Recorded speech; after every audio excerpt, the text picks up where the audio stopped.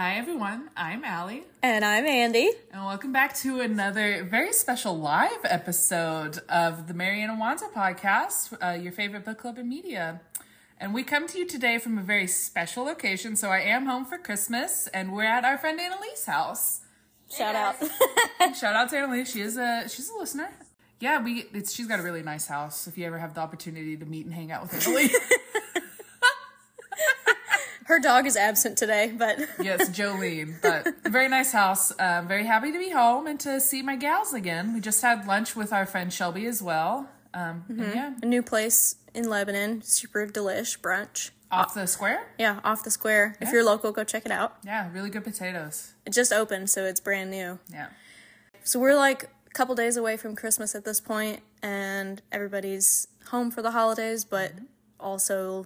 got lots of family stuff planned, so I'm glad we all got a chance to get together. Yes, so it's nice. It's nice to see you guys when I come back.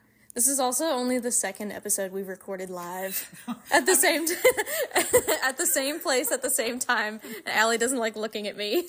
Making a lot of eye contact. Yeah.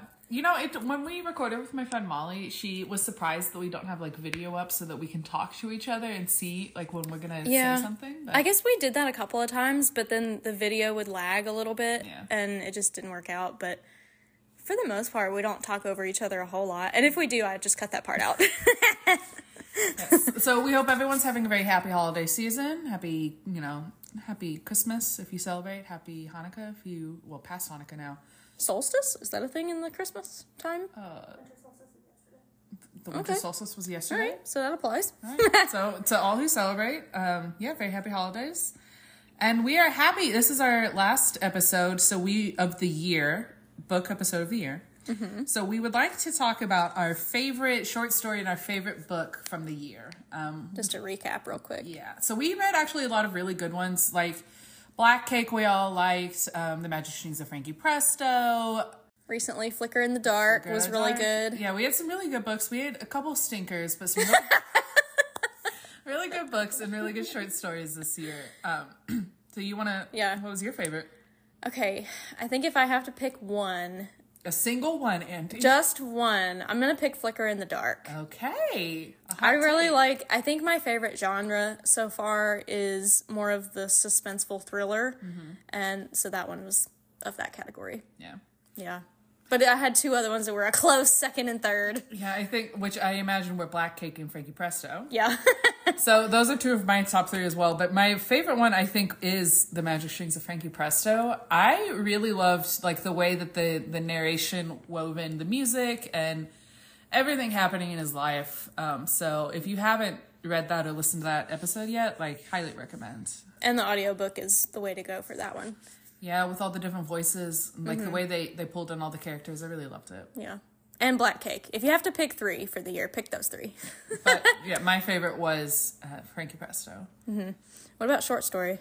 So again, we had a lot of really good ones. I don't think we had any real stinkers this year, which is good. But I think that my favorite author was Ted Chiang, and I think that my favorite of the ones that we read from him was Tower of Babylon. Interesting. I liked him a lot, too. I think my favorite short story for the year was Liking What You See, a documentary. Mm-hmm. The one where they had the little implant in their head. Mm-hmm. But I think overall, my favorite author was probably the Val McDermid ones. Oh. I liked those a lot as a whole, but that one story by Ted Chiang I think was my favorite for the year. That's a good one. Yeah. Yeah. We read a lot this year. More than I ever did in the past, for sure. Really meeting your goals, which is good. Anyway, okay, so our last book for the year you picked, which was? Today Will Be Different by Maria Semple. She is also, so she's an author I've read before, and so I also wanted to read this book just because. So to get into some of her background, so she was born in Santa Monica, California. But she moved to Spain shortly after with her family, where her father, Lorenzo Semple Jr., or the third, depending on who you talk to, wrote a pilot for the Batman series that starred Adam West from 66 to 68. Did you ever watch that? Mm-mm. I don't think I ever have. But he wrote the pilot, and then they moved to LA to film it, and then they later moved to Aspen. And there was actually, so her father, Lorenzo Semple, was a prolific screenwriter, and he actually wrote the screenplay for King Kong. And I don't know if you caught it, but in the end of this book, she makes a reference to the screenwriter of King Kong invited her family over all the time to like watch a game or some sports or something. And I was like, oh, I caught a little nugget that the author put in there that like maybe not everyone got. No, I didn't get that. Yeah. But I also haven't seen that, so. She got her BA in English from Barnard College in 1986, which is a college in Columbia University. So she was in New York for a little bit. And then she later she has a partner. Her partner is George Meyer, who's also a writer for television mostly. So he did some stuff for Letterman, SNL, and then he like wrote a lot for The Simpsons, including the movie. And they have a daughter together, Poppy. And my favorite thing that I found on the Wikipedia page, but was not confirmed, is that there is a species of frog named after their daughter, Poppy, because Maria did some sort of work with amphibians, but I can't confirm that one because the sources no longer exists. So jury's out. Jury's out on that one. And so she's an author now, and she still does outreach at the Hugo House in Seattle, where they reside with her daughter. And she has written 3 novels. So the first one is This One Is Mine, which came out in 2008. And then the book that I read, Where'd You Go, Bernadette, was in 2012. And then this one, Today Will Be Different, came out in 2016. And Where'd You Go, Bernadette spent a whole year on the New York Times bestseller list and won an Alex Award, which is, another literary award. So you had read that one before, and that's what... Did you think that this book was going to be a sequel to that one or a separate story? I knew it was going to be a separate story, but I had enjoyed the first one. Where'd You Go, Bernadette is similar main character in like the manic sort of falling apart mom. But in that one, the family's supposed to go on an Antarctic cruise, and she just like disappears the day before. And it's a lot of like figuring out what happened. And there's like a lot of emails and in addition to prose.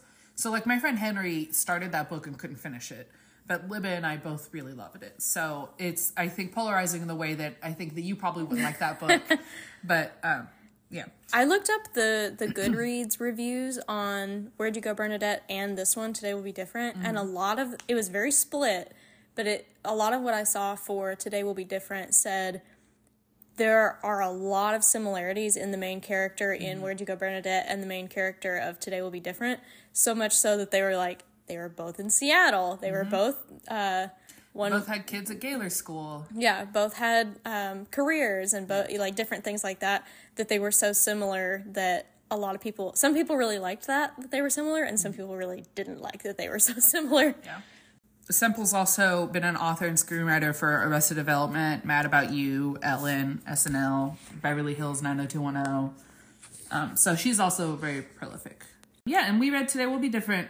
So just as like a quick background to remind you, if it's been a minute since you read it, Today Will Be Different follows a somewhat manic Seattle animator, Eleanor Flood, and her son, Timby, over the course of a day as they panically search for their husband and father, Joe, who's gone missing, allegedly.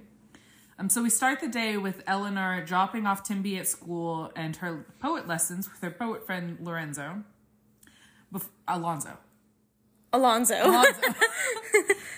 Before she's called away to pick up Timby from school, who's allegedly sick with a tummy ache. And so the book just sort of follows as they deal with a concussion, missing keys, misremembered lunch dates. It's sort of just a general romp around Seattle with a brief flashback to some time in New Orleans with her sister. I enjoyed it, at least. I think we both listened to the audiobook, and I think that maybe part of the reason why you didn't like it is that it was the audiobook. And from what I learned from her, Where'd You Go, Bernadette, the way that the style shifted with the emails, I'm sure that we missed something here. So in this, Eleanor is supposed to be writing a memoir, right? Called The Flood Girls. Mm-hmm. And there was an excerpt of that in the printed book that we didn't get to see. And so I'm thinking that maybe we missed some context for some of this stuff. Okay. I think it also, I did listen to the audiobook. I think if I would have read it, it would have been easier to follow when they were having the flashbacks of when Eleanor and Ivy were younger, and then when Ivy was getting married. Mm-hmm. A lot of that in the audiobook, it wasn't a clear start and stop when jumping between time periods, and so it took me a little while to try to catch up about what time frame we were in. Yeah. And the narrator was Kathleen Wilhoit. It's, I think, how you say her name. And I only know her, I recognized her voice because she was on Gilmore Girls. She was Jess's mom. So if you're a fan of that, that is who narrated it. So like, just to get into it, I guess, there was, I think, some stuff that we missed, again, with like the jumping back and forth. And you have said that you didn't like the Eleanor said versus I said sort of switching between voices. Yeah, so I noticed there was quite a bit of switching between first person and third person writing, where like sometimes it would say Eleanor said blah blah blah, and then sometimes it would say I said blah blah blah, and you were as if you were Eleanor. So I think that was a little inconsistent. And then I think before you move on from that, was that the difference between the flashback and present day? It could have been. Was it like Eleanor in the past when they were in New Orleans, and then I for all of Seattle? I don't think it was always for all of Seattle. Okay. I think there was definitely, like towards the end when she's trying to find Joe and he's in this like church choir group, I think there was some then that would go back and forth between I said and Eleanor said, or Eleanor did, blah, blah, blah. But there was also some flashbacks there too, because she was talking about Ivy and like when they first met Joe. Yeah. When he was a doctor. I don't think it was quite then. I think it was like actually when they were at the church, whatever that building was. Yeah, I didn't notice it as much, so that didn't bother me. I was just wondering. Yeah, I don't know. I noticed it. But yeah, I think for me, the jumping between the past and the present back and forth so much, and for some of the stories that she would refer to in the past went on for so long that I almost forgot they were a flashback, and that we like weren't in the same day still. So yeah, like the whole story of how Ivy and Bucky met and their whole marriage at the Virginia, I think it was a Virginia house. That to me, that part of the story was so long that I forgot it was a flashback. Yeah, I think I was in the middle of that and listening. I was like, I forget how we got to New Orleans at some point. Yeah. But again, I guess it just didn't bother me as much as it did you. I got a little lost, and the narrator is very scatterbrained and a little bit manic. Mm-hmm. And I think that like played into the confusion between all of it, because I think in her mind, she was just jumping back and forth a lot. Yeah, it probably didn't seem as drawn out for Eleanor, I guess. Yeah. But yeah, like when we were in the story of Ivy and Bucky getting married and all that, and then all of a sudden we jump back to present day, and I have to like reel myself back in, like, oh yeah, I forgot this is still the same day that all this is going on. I would like to talk about the whole Ivy-Bucky situation, because I'm wondering if I didn't get it all. So is my understanding, like, how did they fall apart? Because what happened was that Eleanor had some, like, judgments on Ivy's wedding day, right? And made some comments that Bucky didn't like. And then again on the christening, she said something about, there was a direct tie to Bucky, and she was like, why would you ever do this? And Bucky was like, well, that's what I did. Yeah, so I guess even a little bit before that, Bucky and Eleanor worked together, right? And that's how they knew each other, and then Ivy was introduced to Bucky from that connection. Okay. So there's already a little bit of history that Eleanor and Bucky have a working relationship. One of my questions, too, was what was the whole feud with Ivy really about? Because to me, it didn't seem like there was a real reason why they don't speak anymore, other than just, like, they have differences of opinions with Eleanor versus Bucky. I think that the main conflict between them was Eleanor and Bucky, and I think that it was like some of the snide comments and judgments that she'd passed on Bucky. Bucky was like, well, I don't like this. Yeah. And the way she said, at one point she said that he was like very controlling, right? Because Ivy had shown up, and she like, that was a scene I didn't really understand. She was like, couldn't wear what she wanted to wear and had to use like special shampoo, and couldn't eat some stuff because she was pregnant, and Bucky didn't want her exposing the kid, right?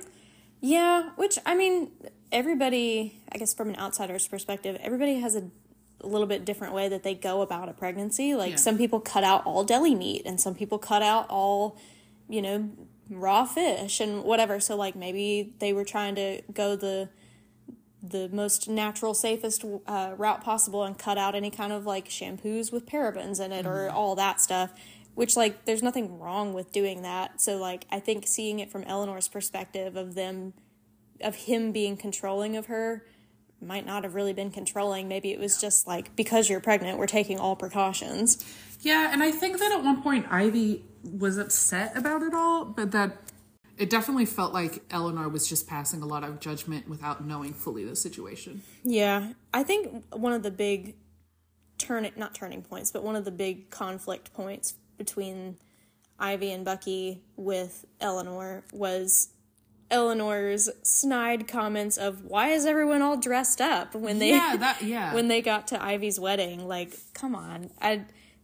That was part of it, because it was supposed to be like a black tie affair, right? And then she showed up in like a knee-length dress or something, and yeah, she wasn't in dress code and like wasn't taking it seriously that they were getting. I think they got married pretty quickly, if I remember correctly. So maybe she just like didn't approve. But also like Ivy versus Eleanor in general, it seemed like Eleanor is very jealous of the way Ivy's so beautiful and gets modeling gigs and is like not everything that she's not.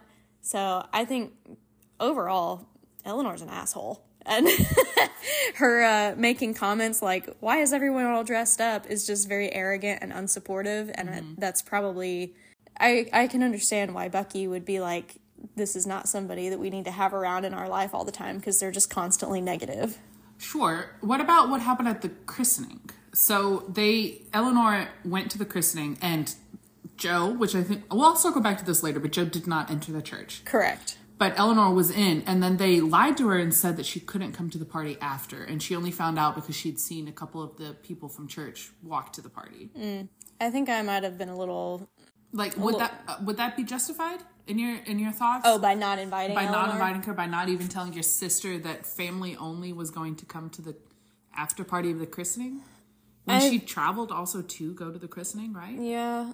I think I was a little lost on this part. I don't remember the christening a whole lot, other than, I think if you were to tell her it's family only, or it's rather than we're having a party, like if they were to just not tell her we're having a party, then I don't think that's that bad. But to specifically say we're only inviting these people and she's not invited, that's a little worse to me. They only told her that because she found the party, like they weren't even going to tell her that the party existed. Yeah. Actually, they didn't. They lied about it because they said that they were going to go back home with the three of them, and then that was it. Yeah. And then they had the party instead. Like, I think that was I think most of the bad things that happened in that relationship were Eleanor's fault, but I also think that would hurt me a lot. Yeah. If you just didn't even say something. Yeah, but there comes a time, too, I think, that, like, if you have that one family member who's just constantly negative and then also being unsupportive, like, oh, why is everyone all dressed up? And it's a wedding. Like, you know what you're doing. Yeah. I don't blame them for not wanting her there. Sorry, Eleanor, you did that to yourself, in my opinion. Yeah, I don't know. I just was not a fan of Eleanor's character. What do you think about her relationship with Joe and everything that happened there? So the main crux, the main storyline of the day is that she's trying to figure out what happened to Joe, because Joe told his office he was on vacation. He told her he was at work, and then was just gone. No communication. Yeah. And we later find out that the whole reason why he's being secretive is that he joined a church after being atheist for 20 years and refusing to enter a church for a christening. And he's now become a religious man, and he has the church choir, and he's gone for the day because they're going to sing at the Pope in Seattle. Yeah. Which is also just kind of funny. But what did you think about that? Because to me, I think that was a huge thing to hide from your wife. And I didn't and I could understand why she went crazy, because he had been lying to her since that Seattle game where he had this big epiphany, right? Yeah. Which, did we know how much time passed between the game and the church choir event? At least a week, because he'd spent a week writing his applications. Yeah, that's right. So my perception of their relationship is Eleanor's a parasite, and Joe is the one who's literally providing for the whole family, because Eleanor doesn't have any income. So I get that he's probably under a lot of stress because he's a doctor. He's got a lot of stressful surgeries going on and having to support a family in Seattle, which I'm sure is not a cheap place to live. But I felt that Eleanor was very unsupportive as a spouse. And one thing is that she gave Joe an ultimatum saying the marriage is going to be over if you decide to go up there and sing. Yeah. And to me, that's like, if you start throwing ultimatums in a marriage, is like, if you don't do this, then this is going to happen, or the other way around, you're on the brink of divorce. Yeah. So I felt like for her to react that way and not even hear him out about why he's had this change of heart and decided to be a man of God now and all that, like, for her to not even listen to his reasoning just shows that she's not supportive. And I think it even said in the end, Joe realized that Eleanor only has enough room in her life for Eleanor. Yeah, he had that thought when he had the big epiphany and she'd left the game when he was like, you can leave. And he was like, I can't believe that actually happened. Yeah. I understand that. I do think she was an unsupportive wife, but I also understand her reaction to find out that somebody who was staunchly atheist for 20 years didn't like mention that he had this breakthrough, joined a church, joined a choir, and was singing and just lied to her the entire time. Yeah, I do think the lie was not okay. He should have brought it to her, after Timby goes to bed and like, hey, I need to talk to you about this new breakthrough I've had, whatever. Yeah. Not spring it on her. He got to the point where he was applying for seminary and like going to make this huge life decision, or actually already had really, and just hadn't even run it by her in any way. And I think that like, if I had found that out about like my partner of however, like 20 years who like I thought had this one belief system that aligned with me and then all of a sudden didn't, I think we want to give them a break because it's a religious thing. And like those epiphanies happen, not to me, but to other people. And like, I think that maybe you might give a bit of a break because of that, because of the topic. But I think overall that was so bad of him. Yeah. And I really understand the way she went off at him. And I don't think that you should issue an ultimatum like that. But man alive, that is a big difference. Yeah, I think if the situation had been something other than a religious epiphany, but some kind of big life-changing thing, it probably would not have been as understandable, at least from our perspective, if it had been something else. Like if his decision had been to run away and join the circus, I think that people would have been a lot more upset about that. And like, I understand where Eleanor came from on this side. Yeah. She is, though, oh man, she is all over the place, I tell you. Yeah. I also feel like her overall, though, she's so self-absorbed in what she wants. It seems like she has the mentality that, like, she's mourning the loss of her career because she decided to have a child, which I hate that mentality because it's totally possible for women to have a successful career and be a mom, and for her to have... It seemed like she had the mentality of, like, my life is over, I don't get to do anything fun anymore because I have a child to take care of. Which, first of all, your child's in school. You can go get a job for 8 hours a day if you want while your child's at school. There are options to do that. But just her, like, moping around in negative, pessimistic attitude because she's not doing loop or wash anymore. Yeah. Like, I don't know, I just thought it was childish of her. But she also, throughout, like, the reason this is called Today's Will Be Different is because she's, like, trying to change that about herself. Yeah. Like, that's the first thing we learn about her is, like, okay, today will be different. I'm going to initiate sex with Joe. I'm going to hang out with my son. We're going to play a game. I'm going to eat better. I'm going to go to lunch with my friend who's not actually someone I want to hang out with. Yeah. Like, to me, I think that I had a lot more compassion because she also could see how bad she was. Yeah, she's got a lot of stuff to work on mentally, which is good that she realizes that. But yeah, I was like, I'm gonna make today be different and be positive. And then, like, in the first 20 minutes after she wakes up, it's like, never mind. Maybe tomorrow. But yeah, overall, it just wasn't very, I don't know, I didn't relate very well to her just negative attitude about everything. Fair enough. Yeah. What did you think of Timby? Timby was whiny. So whiny. That might have partially been a choice on the narrator. Yeah. She just sees him as, she probably just sees him as really whiny. No, I meant the audiobook narrator. Oh. She had such a, like, a teeny, like, little voice noise up here. Mama. Yeah. That's exactly. Mama. No, I do think Eleanor, though, probably perceives him at his age as being really whiny and attached at the hip and not getting enough attention and like, but like he's just being a regular 8-year-old kid. Yeah. Little guy. It's so funny. I loved it. He says so at some point in time when they were in the sculpture gardens with her art friend guy, she like crashed headlong into that giant steel sculpture and got a concussion. And one of the running jokes that I liked a lot in this was the app for the concussion that they like kept bringing up. I thought that was really funny. But I loved it when Timby later said, since she hit her head, she's been making bad choices. It's like, Timby gets it. He got ratted out by an 8-year-old. Yeah. Timby sees what's happening with his mom, and he is not happy about it. Although it's true. So they said that his name came about as a autocorrect spelling mistake. Timothy has never autocorrected to Timby. No, Timmy might, though. Oh, Timmy. Yeah, that's true. I thought she said Timothy corrected to Timby. But yeah, it probably was Timmy. Timmy. That makes more sense to me. But what a name, Timby. Timby. Maybe I'll name my firstborn. Please don't. I thought your firstborn has to be Jehoshaphat. Oh, yeah. No, Jehoshaphat. Jehoshaphat. Can't call him Jehoshaphat. Can't call him Joseph Skinny. Was there anything you liked about this book? Not really. Did you think it was funny? No. Okay. I saw a lot of, especially Timby's character and like all of the situation and how outrageous all of it was. I thought that was really funny. Yeah, I think I just couldn't get past the idea that Eleanor's mentality is that her life is over now that she's chosen to be a mom. Yeah. When there's so many women out there that do both, that have children and have successful careers, that I think it was more of an excuse. Like, oh, well, I'm a mom now. I can't do this anymore. I can't do that anymore.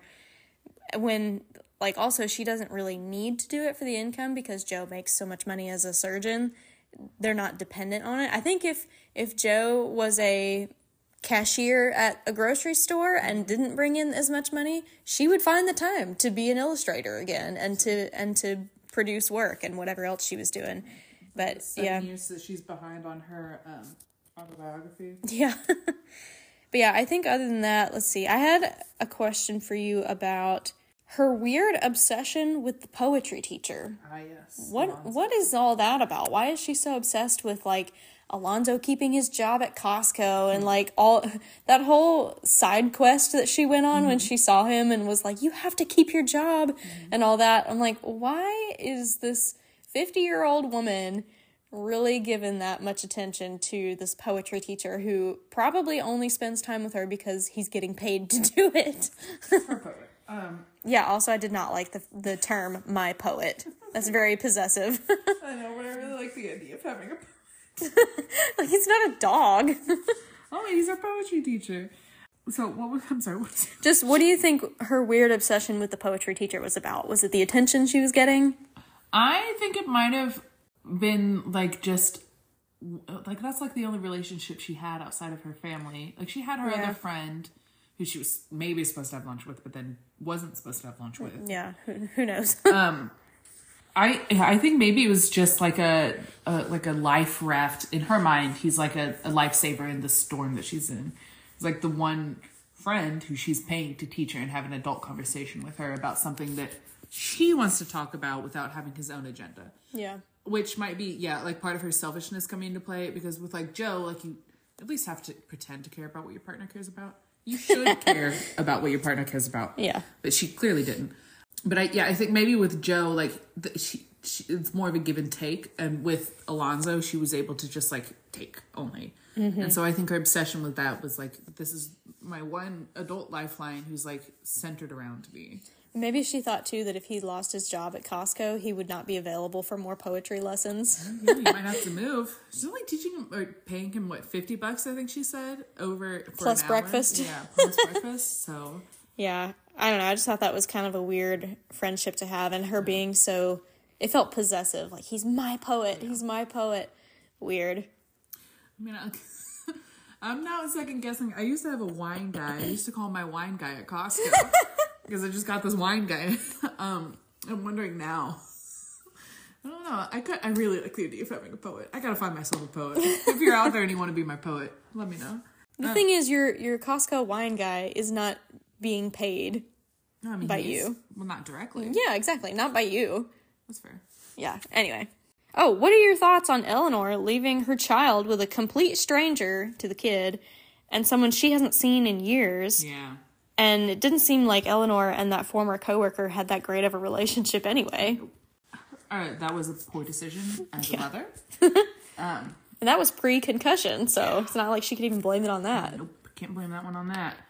I think it was a very poor decision as a mother, but I think that the reason she did it was just because she was in such a panic, and she was like, well, I gotta get away from this kid and figure out what's going on with Joe. It wasn't the reason that she left Timby with that former coworker because she saw Alonzo going into Costco, and she was like, just wait here for a minute. I gotta run into Costco. Alonzo, like, you're leaving your child with somebody they don't know to go chase after this poet that you're obsessed with. Yeah.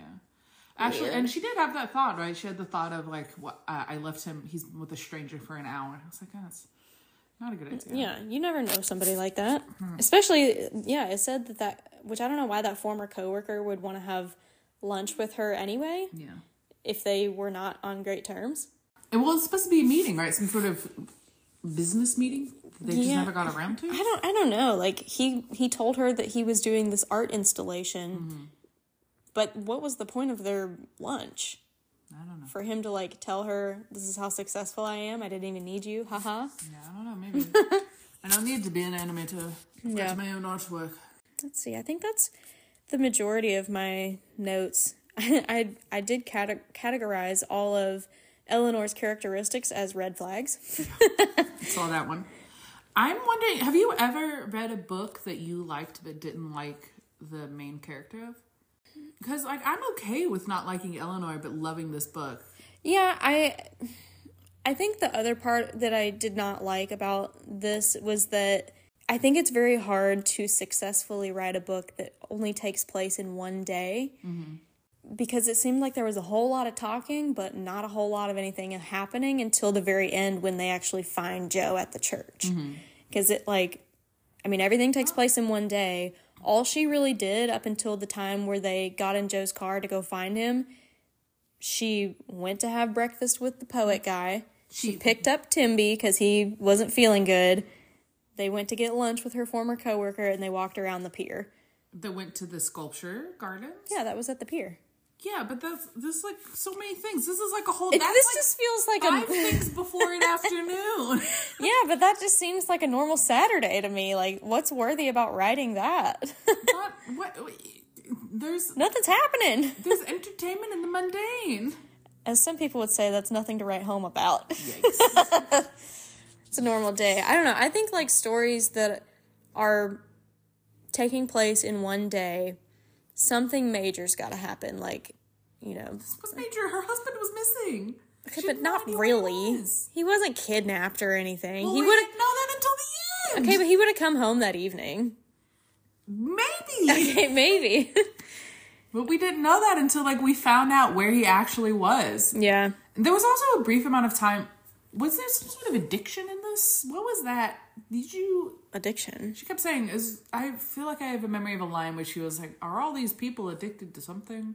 In the church choir? Maybe. Or wherever she was right before she went to go to the church choir. Didn't she, like, run into some people and they were like, they already left the choirs with the... Oh, yeah. It was a... It's a whole nother sick stuff. It was a Sex Addictions Anonymous... Not addiction. What is it called? It's like Alcoholics Anonymous, but for a sex addiction. Yeah. Whatever those meetings are called. Yeah. She went in there because that's what the GPS on his phone led him to, or in his car led them to. Oh, okay. And she was like, that's Joe's coffee cup. Okay. Why is it here? And all that. And then somehow they told her, go check out the church. Yeah.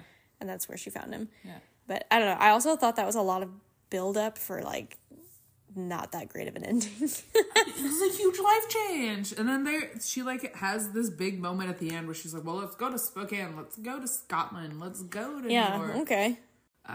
Yeah. I don't know. To me, it just was too slow pacing and not a whole lot happening. Yeah. I would not recommend Where'd You Go, Bernadette.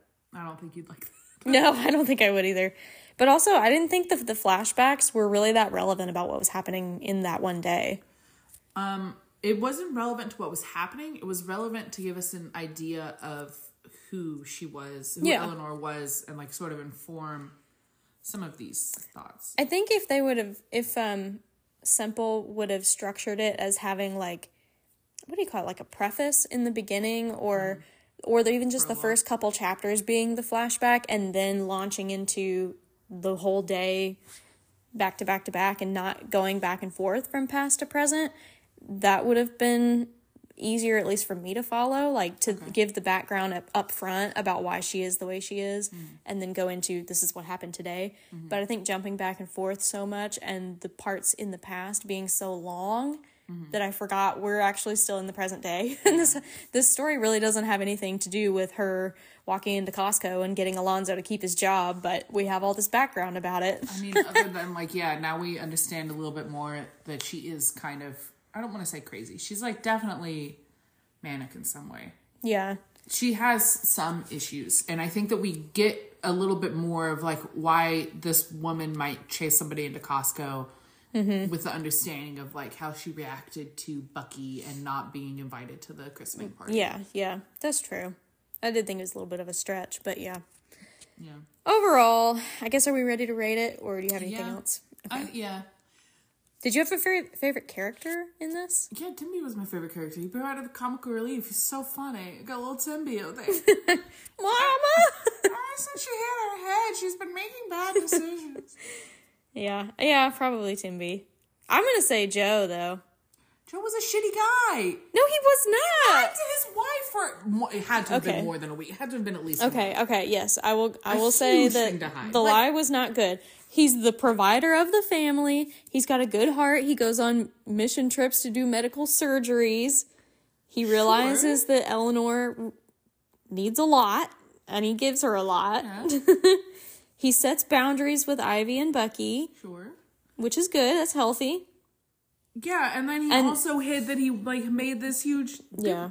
But he also... It never said explicitly that Joe never told Eleanor that she could not have a career and also be a mom. Mm-mm. Like, there was never a mention of that he was like, no, I make the money, you stay home with the child. He never said that. So I like that seems supportive. It seems like he was supportive of her, but she was not supportive of him. Yeah, I agree with that. I think he was... Yeah, I do think that the lying was wrong.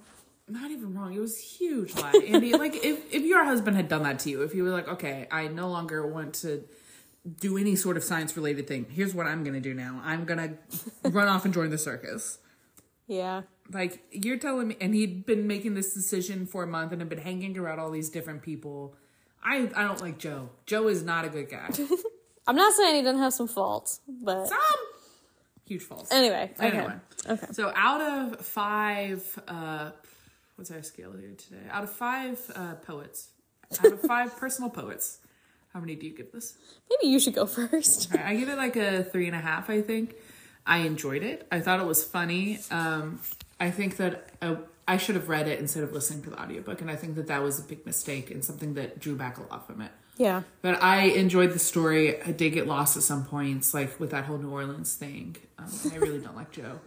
But I thought it was funny. I see a lot of similarities with the main character of Where'd You Go, Bernadette. So. Yeah. What were the guns that Ivy and Eleanor kept arguing over? Some antique guns that was an inheritance. I forget what they called them. Yeah. There's some kind of word specific to it. Yeah. I don't know. Like, okay, that's what you're going to argue over? It's a silly thing to argue over, but... Yeah. Okay, I think out of 5 poets, I'm going to go with a 1. Because I did not like the main character. I thought she was very self-centered. But I also just didn't like the pacing. I thought it was too slow, and then jumping back and forth between first and third person and present and past was too much. It didn't flow well enough for me to enjoy it. Other than there are books that I like that, you know, maybe the pacing is fine, but that I don't like the main character. That's happened before, but no. Yeah, I do wonder if you had read this, if it would have. Yeah, I think since you said that there are excerpts from the Flood Girls in there and all that, I think if I would have had that visual, it might have been easier for me to follow along. Yeah. So yeah, I guess if you do decide to read this one, read it instead of listening to the audiobook. I would recommend that. Yeah. All right, so I picked our next book, which I don't know if you see in our notes, but I made a change. Yes, I'm seeing this now. Yeah, I originally was going to pick The Unmaking of June Farrow, which has really good reviews. It's a time traveling book, but I might save that one for, what would that be, March? Yeah, whenever my next turn is. March. But this one, I'm going to pick Ghosted, which is by Rosie Walsh. And Allie got it for Christmas from me. Yes, we got 2 copies. Yep, I went to the little bookstore in Lebanon on the Square, and they had 2 copies, so I got that after reading the back of it and decided that sounds like a good enough one to pick. So I have no idea if it's any good, but we'll see. Yeah. So that's going to be the January book, and then next we will be reading Serious Women by Helen Ellis. That'll be our next short story. And then if you happen to have it on loan or something you need to read ahead, the last one will be Halloween People. So Serious Women next, and then Halloween People by Helen Ellis, and that will be in February, I'm sure. Anyway, we hope everybody has a good Christmas season, if you celebrate that, holiday season. Yeah. Nice New Year. A nice break before we have to go into the year of 2024. Yeah, man. Can't believe this whole year is over already. I have to tell you, every year I get understand better. The years start coming and they don't stop coming. I think every year, too, everybody always thinks, like, okay, this is going to be my year. Yeah. And then at the end of the year, you're like, I'm exhausted. I just need to relax. And then you have all these goals, like, I'm going to make 2024 the best year. And now it's like, let's just go in slow and just see what happens. Yeah. Thanks for joining us on this episode of Marianne and Wanda. We would love to hear your feedback and if you have any books or topics for us to review. You can reach us at Marianne and Wanda Podcast on Instagram or send us an email at marianneandwandapodcast@gmail.com. Talk to you later. Bye. Bye.